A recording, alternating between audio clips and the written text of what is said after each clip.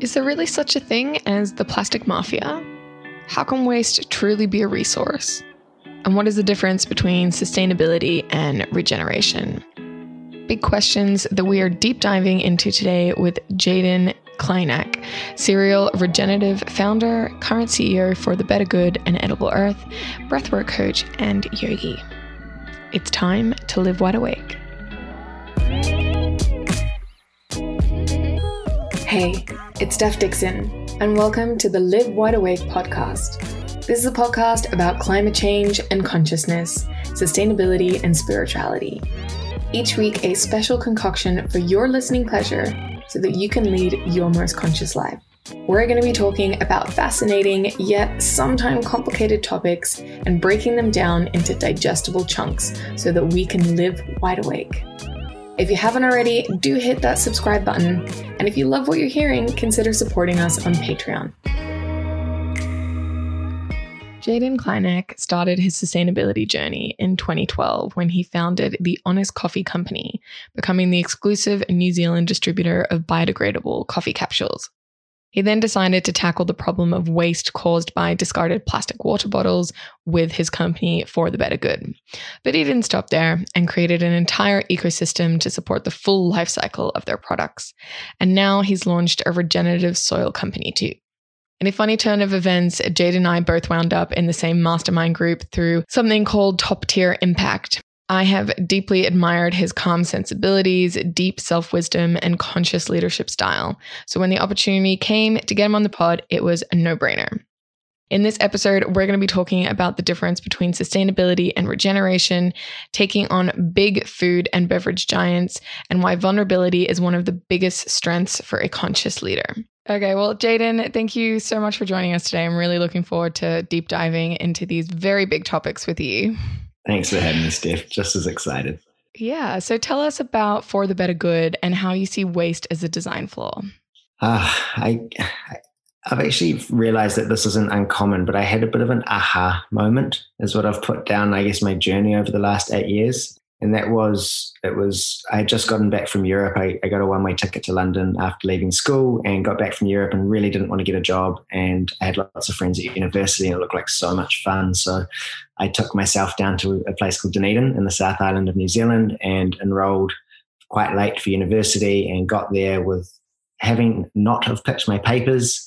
And I kind of was walking around on the enrollment day and ended up just signing up for doing a design major. I did a Bachelor of Consumer and Applied Sciences, but one of my majors was design. And the most I probably learned out of my whole university career was in probably the second lecture. And the lecturer was explaining what design actually is. And he was explaining or really breaking it down to saying that everything is essentially design. Everything we can see, from cities to cars down to menus, food, clothes, everything has been designed. And he then boiled it down to saying how great that is, because every time we come across a problem in life or something that's not working, it's just a poor design, and it can be redesigned, and anything negative can be turned into a positive if it's just designed better.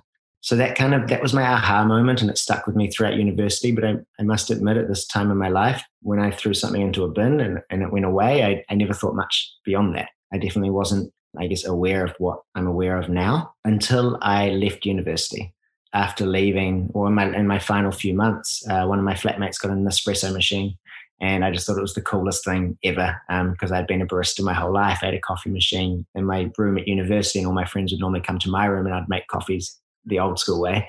And suddenly everyone was going to his room and making these coffees with these little capsules, but I was in there too, I must admit. And then once I left uni, I moved to a place called Wanaka, and I was just pondering one day, as you do when you're in between university and doing something else, you have a lot of time, and just thinking about these capsules and where they go, because we were using so many of them and we were just a small flat in Dunedin. So I started to think about how many were actually been used around the world. And I realized that was the first product I'd ever come across that they were designed to be used for 8 seconds and then go to landfill. And that wasn't anything wrong. That wasn't someone misusing the product. That was literally their design and their intent. And I guess that just shocked me a bit. And I remembered that what I was taught in that design lecture of like, wow, this is just poor design. And then as I started to dig into it, it seemed that anything going to landfill or anything being made from something that we only need for a little bit of time, but then is indestructible, it's just really, really bad design, and created this huge opportunity to design it better. So that started me on this journey. I ended up launching a company called Honest Coffee, where we distributed the first, this is a very long story short, but we ended up distributing the first compostable capsule from Nespresso machines into New Zealand and Australia. And that came from a simple idea of, you had organic matter inside, you had coffee grounds, which is really good for compost. That's nitrogen. The other half of compost is carbon. So if we can build the outside of a carbon, we have this little compost bomb, as opposed to this indestructible shell with something natural and organic inside. And then that just kind of spiraled out from there. And since then, every kind of problem I've come across in life, business and personal, has kind of more been exciting than dwelling, as it just shows up as an opportunity to design or do something a little bit better. Yeah, no, I love that. I love that you actually saw the problems in your life and then you took what you were excited about in university and did something about it, which is fantastic. And I know you kind of talk about replacing vicious cycles with virtuous cycles and turning negative effects of products into positive effects. And maybe you can share a little bit more about that and how you kind of then moved on to water bottles. Absolutely. The whole vicious cycle versus virtuous cycles is actually, I've never heard it put into words before, and well, until recently. It's something that I've been in awe of over the last few years, as we've been doing what we're doing, where we look at whole life cycles as opposed to just one aspect of a life cycle, and we look at things holistically. And I guess more importantly, we go back to the start of the life cycle, where a lot of design or products or things are broken is right at the start. We replace a negative there with a positive, for example, oil with renewable plants, and actually just seeing the natural positive flow-on effects that come from just changing that one thing. But it is a new concept to me, but I'll try break it down a little bit better. So if we stick to oil and plastics, it's a vicious cycle. We're taking oil out of the ground, for one. We all know what oil does, and not many people really stand up and say they love oil anymore. But so that causes one problem. And then you've got to think of the wildlife that gets affected. You've got to think of the toxicity for human health and the environment. And then we're making these indestructible products that are used, and then they go on to last forever. And then there's all these flow-on effects and these negative vicious cycles that get created from one poor decision at the start. And once we started looking into different materials and trying to replace negatives with positives, for example, with what we've done to use it, I guess it's quite relevant. We put plants in the place of oil, and then suddenly we came up with a product that was non-toxic, so it didn't need to be single use; it could be reused, and then it had the ability to be composted at the end of life. So we designed a system to collect it back.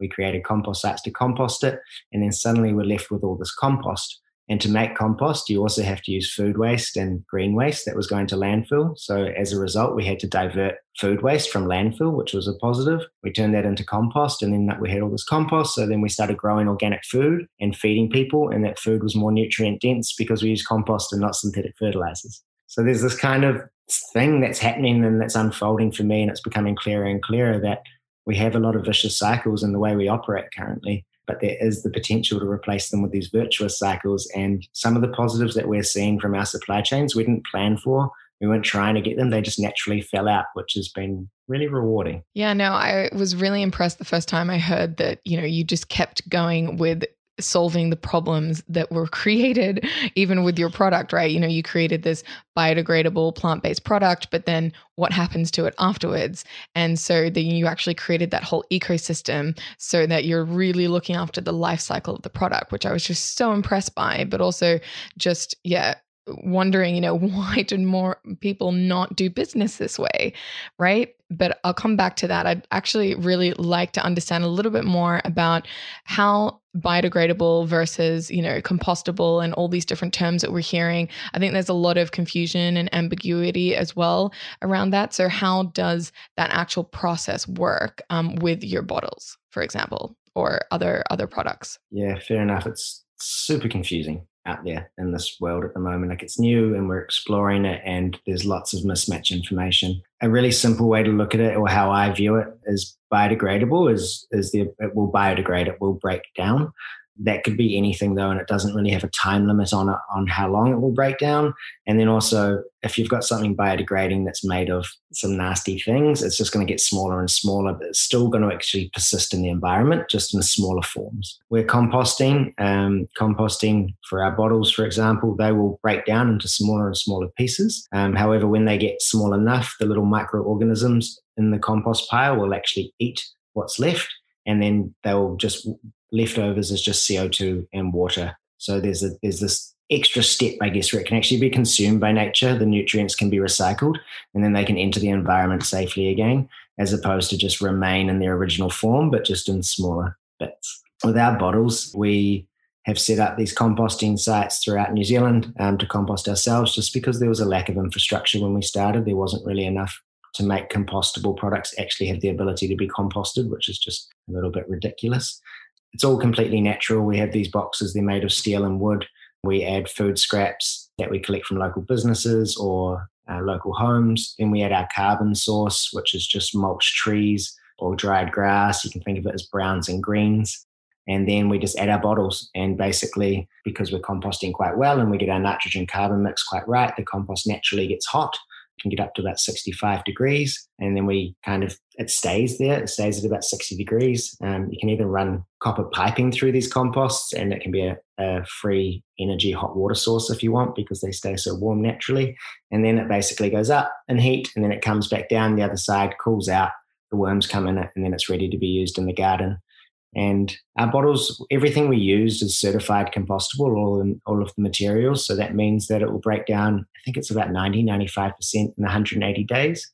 But we really wanted to see how our bottle performed as a whole package. So we had it tested by an independent sustainability consultant, and they broke down in under 27 days. They were completely gone. So it's generally quicker than most orange or lemon peels that break down in our compost. Yeah, wow, that's so cool. So what would you say to people that maybe say, it's still, or might challenge and say it's still single use, and do the benefits really outweigh all the resources because you're still growing the plants, or, there's still like a process to actually produce the bottles?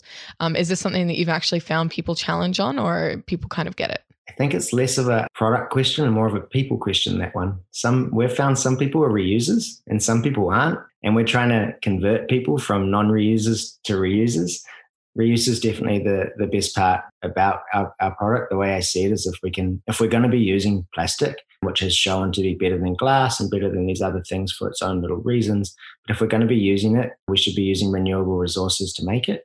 It should be non-toxic, so it can be reused. And we actually set up a whole free refill network throughout New Zealand, because we realized that the time you normally buy a new bottle is when you're out and about. So we tried to mitigate that, giving people access to refills while they're out and about, and then have the ability to be returned to the earth. But with the reuse stage, we have people reuse our bottles for 6 months, a year, and we'll definitely have other people that just want to drink of water. They buy it, they use it once, and then they'll discard it. Hopefully they return it to one of our return points. But we can't control that. It's probably the one part we can't control. We can't really follow everyone around with a whip and just kind of make them do the right thing. But we just try to do as much education as possible. And if that person's inclined to be a reuser, then they've got this affordable, reusable, lightweight option. And if they're not, then hopefully we'll just get them there on the journey. And then regarding resources, it's a comparison to oil. And yeah, it's a pretty clear for me personally, and for anyone I think that wanted to research it. It's a large step ahead of what oil does. At least the plants, when they grow and they sequester carbon, that carbon gets stored in our bottle, and then that carbon can actually return to the earth through our composting, as opposed to oil, which is just pulling carbon source out of the ground that's billions of years old. And we're also looking into new ways of making materials out of waste and organic matter. And so the whole plant growing process is just one step in the right direction, but by no means is it perfect. It's just better than whatever else is out there at the moment. But the technology is advancing. And I know you're working on something that you can't share too much about, but maybe in sort of general terms can share a little bit about what the future is going to look like of these renewable plastics. Yeah, so there's a material called PHA, and it just has so many more benefits to what current bioplastics are out there at the moment, from the opportunities to be made from organic resources that are currently waste. And a lot of what we do is about teaching people that anything that's come from the earth isn't actually waste, it's a resource. And a lot of our problems stem from us using those resources wrong or not reusing them at all, trying to throw them in holes called landfills or whatever else we do with them. But it's definitely advancing very quickly, and materials are getting better barriers. So the products are kept better. They're getting better feedstocks, such as being able to be made from organic matter or waste. And then even the end of life's getting better. So currently lots of bioplastics, such as our bottles, need a specific composting environment, which is why we've built our own. And well, it's just hot composting, which is the best way to compost anyway. But as materials develop, they're kind of getting to the point where they can just break down wherever bacteria is present or in people's home composts. And it's a journey, and it's something that we're just continually getting better at and improving. But as I said, from where we've started at oil, it's leaps and bounds ahead. Absolutely. And so, I know that you started obviously as a small player, really taking on big international food and beverage giants by having a plastic water bottle, even though it's plant-based. What's that journey been like, and why was the system so tough, and the challenges you faced with this plastic mafia, I think is what you referred to it as? Yeah, I think in any industry you kind of enter, there's these conglomerate giants that have been there and have set it up, and have just it's just the way the world's really been operating. I think we're seeing a lot of shifts from kind of centralized hubs of business down to decentralized micro businesses, which is causing a big shift. But when I started eight years ago, people didn't even think plastic was bad, or a lot of people we were talking to, it was actually quite a hard sell to convince them that they needed a better replacement.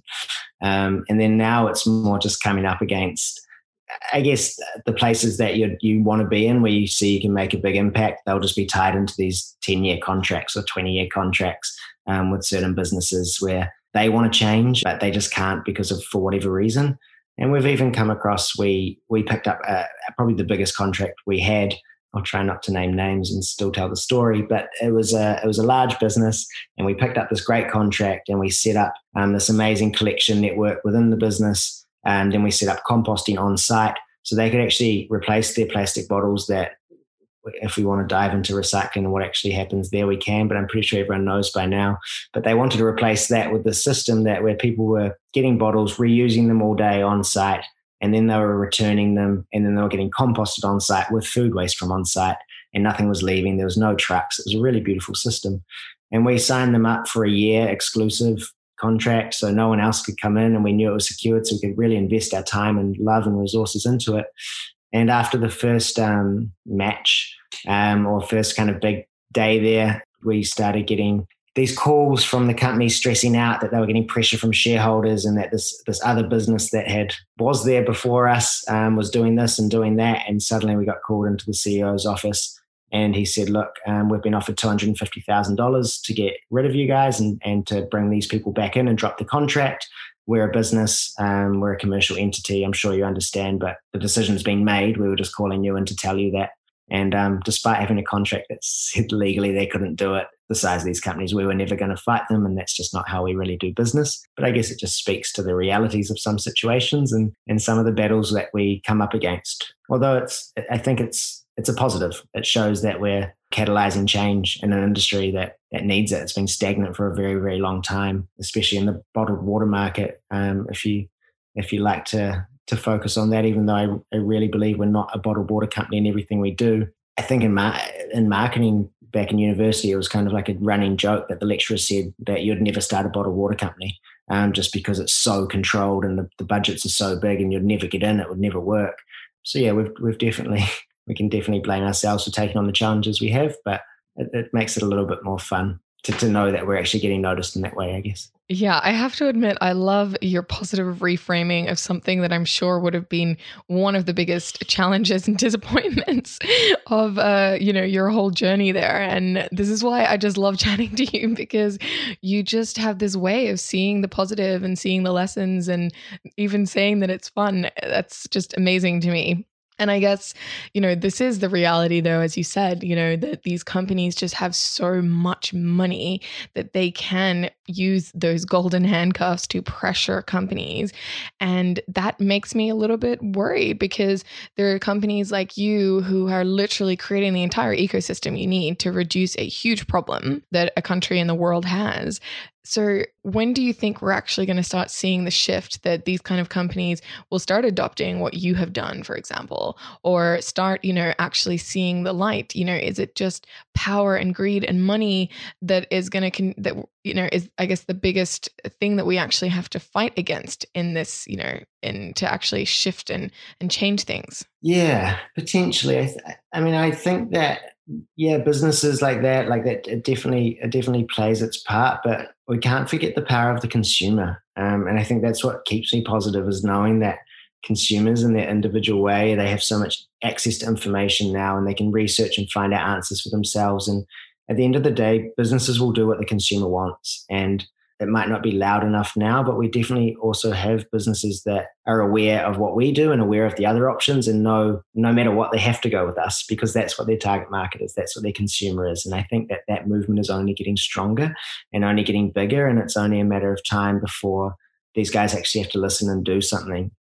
And they are listening, and they do things. It's just unfortunate they do things in the old way still. But I just think in the next 10 years, our planet is under so much pressure right now. We are so far over our comfortable carrying capacity already that it's not going to be a choice anymore to keep operating with environmental cost not being accounted for on the balance sheet.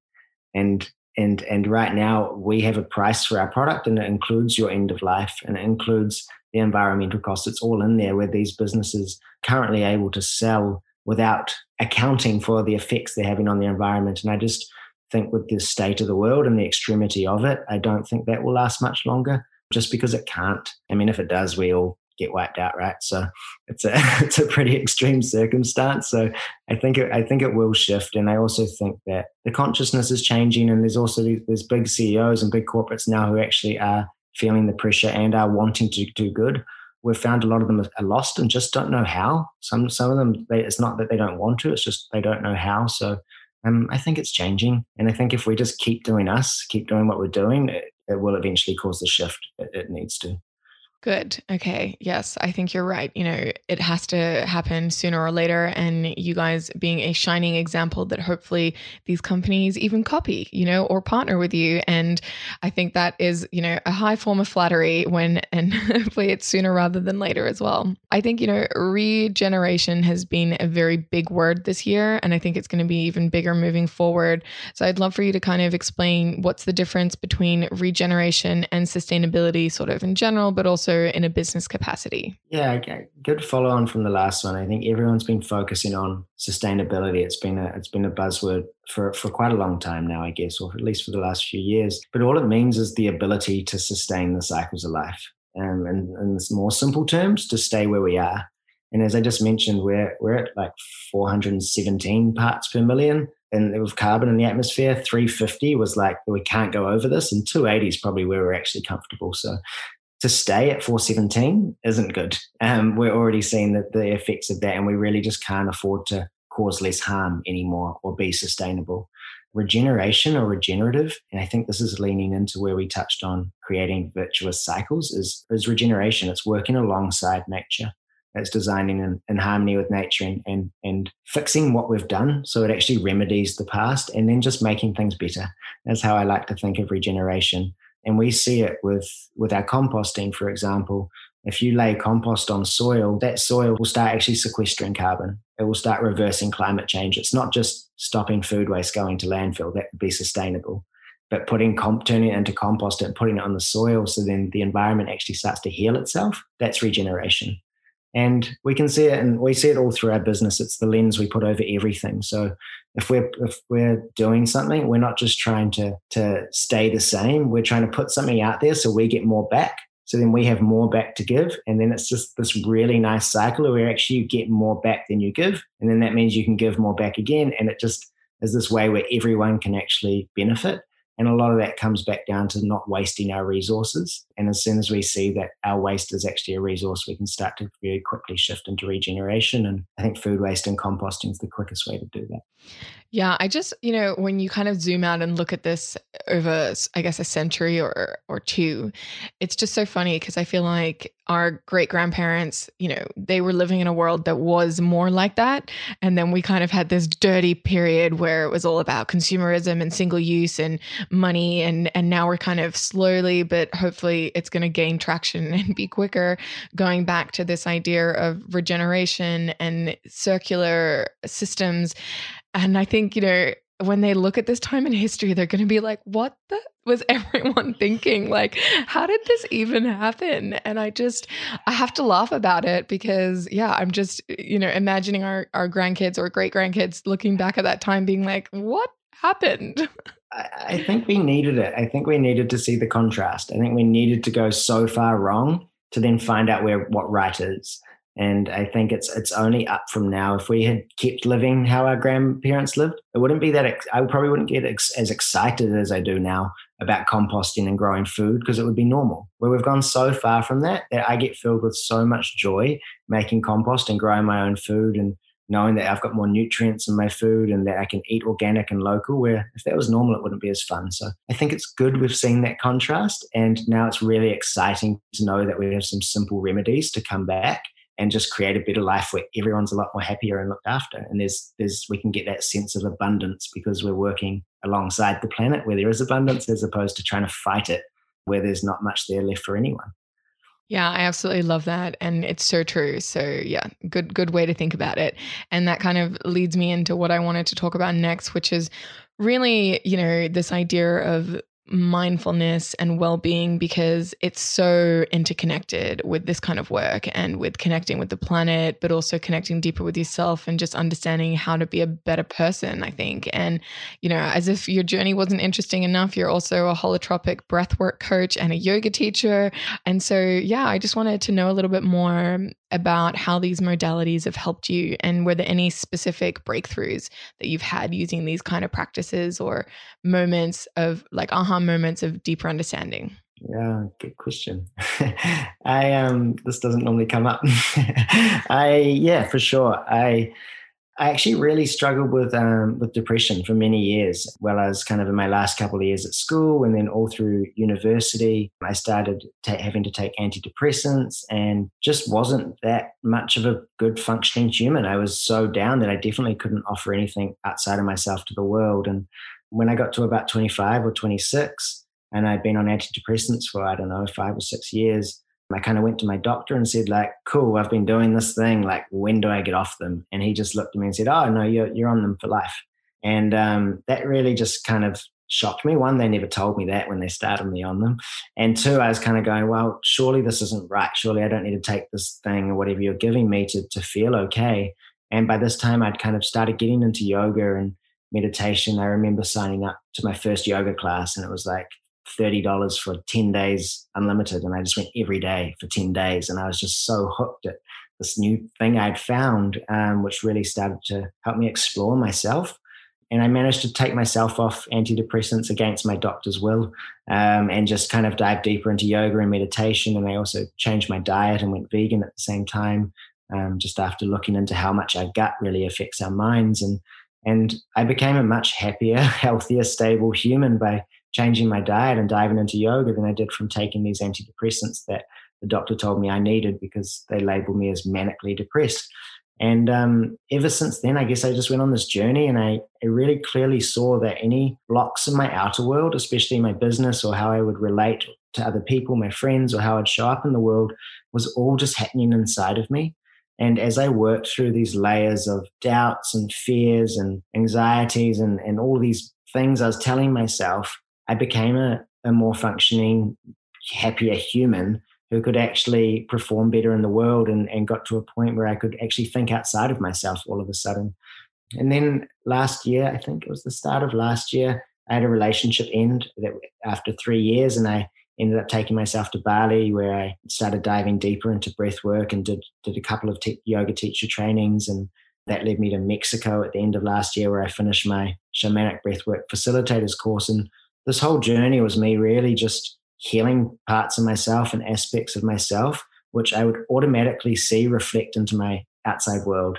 and I'd see my business started getting healthier. The way I could lead or facilitate my staff was getting a lot better. And I really do think the work, and we say we work hard, but I think any work that I've done that's actually given me true benefit in business or in life has been internal work on myself, just looking at myself, looking at my failures, looking at where I'm not so good at things, and looking at what's held me back. And that's just really unlocked me to, I hope, be a better human and just show up a bit more in the world. And I do feel like I don't really have business mentors as such. I've tried to find them, and I just never really have found anyone that's fitted, because everyone I've found that's been successful was successful 20 years ago or in a very different world to today, or was doing something very different to what I'm doing now. So that's never worked. And I've kind of found that inner guidance, that intuition, and just learning about myself in a more, I guess, spiritual way, if you want to look at it like that, has been the most powerful tool that I've found for guidance. And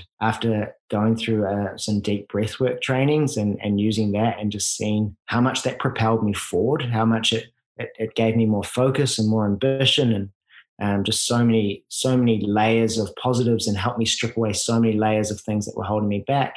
I really wanted to be able to share that with other people. And I don't teach yoga regularly at a studio or anything, but whenever our staff, like the teams are together, I'll try to take everyone through a yoga class, or I hold private breathwork facilitating ceremonies for small groups of friends when requested, and just do it for close people I love, because I'm busy enough in my professional world. I definitely can't commit to offering that full time, but in windows and pockets of space and time, if I get asked, then I like to be able to share what's helped me, and yoga and breathwork are definitely right up there. Thank you so much for sharing in such detail as well. I think it really is a journey, and that's kind of what I'm taking from what you shared there. You know, you kind of find these things and it feels good and you follow it. It's so important to have the repetition, I think, and to actually figure out what works for you and just build that foundation, and just not forgetting that it is hard to do the self-work. It's not easy to look inside and to actually confront the, years or decades of shit that you've been saying to yourself or things that you've been thinking, and to unravel all of that. It's a journey. And I think it sounds like you've really been committed and on that journey really well. And I think I love the fact that you also talked about your team and how you deal with them. And I know, because we've spoken before, that you really take a conscious approach with your leadership. So I'd love to hear a little bit more about that and kind of what you've implemented to create a safe space for your team. Yeah, I mean, I try. I really, really try. And for me, I guess I find however I want to treat myself is how I want to treat my teams. If I think I need more freedom in my life, or I want to control my calendar more or my hours of work, then I don't just hold on to that for me. That's for everyone. So no one gets extra benefits in any projects or anything I'm involved in. We try to kind of have these flat hierarchies, and that brings challenges as well, because suddenly if someone really needs something done and they feel that they're not above someone, and they've been in a business where it's all been hierarchy, they don't know how to communicate to them, because they're not above them anymore, and they can't just tell them what to do. So it's definitely a journey that I'm diving into, is trying to lead consciously and just trying to lead with my heart and not my head, which it presents a lot of contradiction. Like you're kind of you're confronted with the situation. Your head's like, I know how to deal with this. You do this, you do this, you do this. And then when I check in with other parts of my body, or with something I've learned, or how I actually want to show up, it's generally quite different, and it's not intuitive. So I mean, some things that we recently had a great gathering, and I had everyone in a circle, and I just asked everyone I opened the floor, opened the space, and just said, look, I won't respond, and nothing you say is wrong, and there's no judgment. No one gets in trouble, but I want you to tell me what you don't like about me. Like, how do I frustrate you?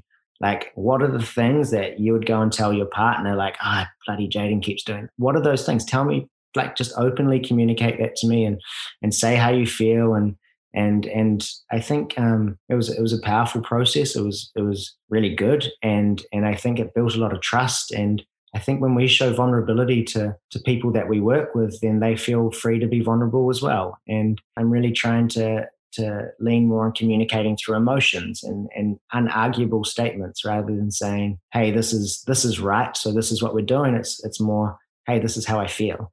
And no one can argue with that. And it's just a bit more open and accessible. And yeah, I think as a guiding light, it's just trying to keep things light and playful and noticing my projections as well. It's so easy for me to just to fall into this place of projecting and blaming your staff. If something goes wrong, and it's easy for going, well, whose fault is it? And really just flipping the script on that. And a lot of people see flipping the script on that as not blaming your staff or not blaming your team and then blaming yourself. But that's still blame. You're still blaming yourself. So really trying to remove that whole thing and then just looking what lessons were there. And all of a sudden you're going, well, no one's to blame. What lesson was there? And you've got this huge learning out of a situation that might not have been very comfortable, as opposed to an argument and just kind of scattered energy and everyone feeling like they're not heard and it's just, it's beneficial. It helps. It's more enjoyable for everyone and your businesses start to thrive better as well, is at least what I've seen today. Yeah. So many great wedges of wisdom that you've shared there, being vulnerable and having more open and accessibility with the team. But also, I love that idea of flipping the script. I think it also takes a strong person to be able to stop the natural human reaction of blaming, or how we've been trained, especially as you said, coming from a corporate background or from a more structured background.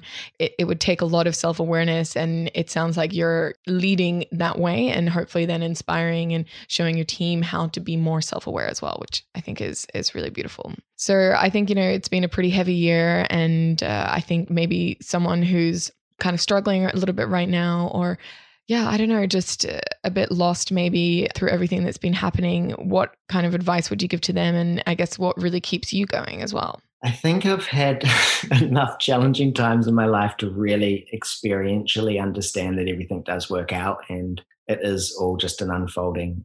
I've had so many times where I've thought it's all over and this, I've been in these dark holes or everything you've been working towards for years is either crumbled or something you've been trying to bring to life just isn't coming to life. I mean, I thought For the Better Good was going to be up and running in 6 months. It took 3 years before getting to market. And I felt like a failure that whole time. There was nothing at market. I was telling my friends knew what I was doing, and I was kind of going, it's soon. And all these years go by, and it's hard to feel good about yourself when that's going on. Yet when it did launch, it was the perfect time. If it was any earlier, it might have failed. And just there was lots of these little learnings along the way. So I think it's surrender is probably the biggest lesson I can offer to that question. And that's really what's helped me get me through. And I find it's a bit of a muscle. The more I'm able to surrender and to let go, the more beauty definitely comes out of it. But also when there's challenging times, you don't get caught up in all the mental games and all the mind stuff of your mind telling you how bad it is and thinking of all these worst case scenarios. You just accept it for what it is and maybe even take it a little bit further and get a little bit excited for what's actually going to come out of this bad situation. But just surrendering and accepting that it is an unfolding, and that if we're following our hearts and just showing up every day, we really can't go wrong.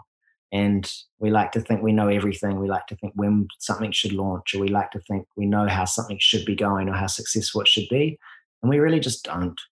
there's something else that takes care of that. And I do believe it is all perfect. And I definitely forget that sometimes and have hard times. But whenever I can come back and send to myself, that really resonates with me. I love it. Absolutely love it. There was especially this idea of surrender as a muscle. I think that's really powerful to me, and I'm definitely going to keep that with me. So any sort of a life mantra or final thing that you would remind people of how to live wide awake? I think just believe in the magic. Like so much when I look back over the past few years, I didn't have a plan. I didn't know how to do something. We really needed something we didn't have, or we needed to do something we didn't know how to do it, and just kept moving forward in the direction that felt right.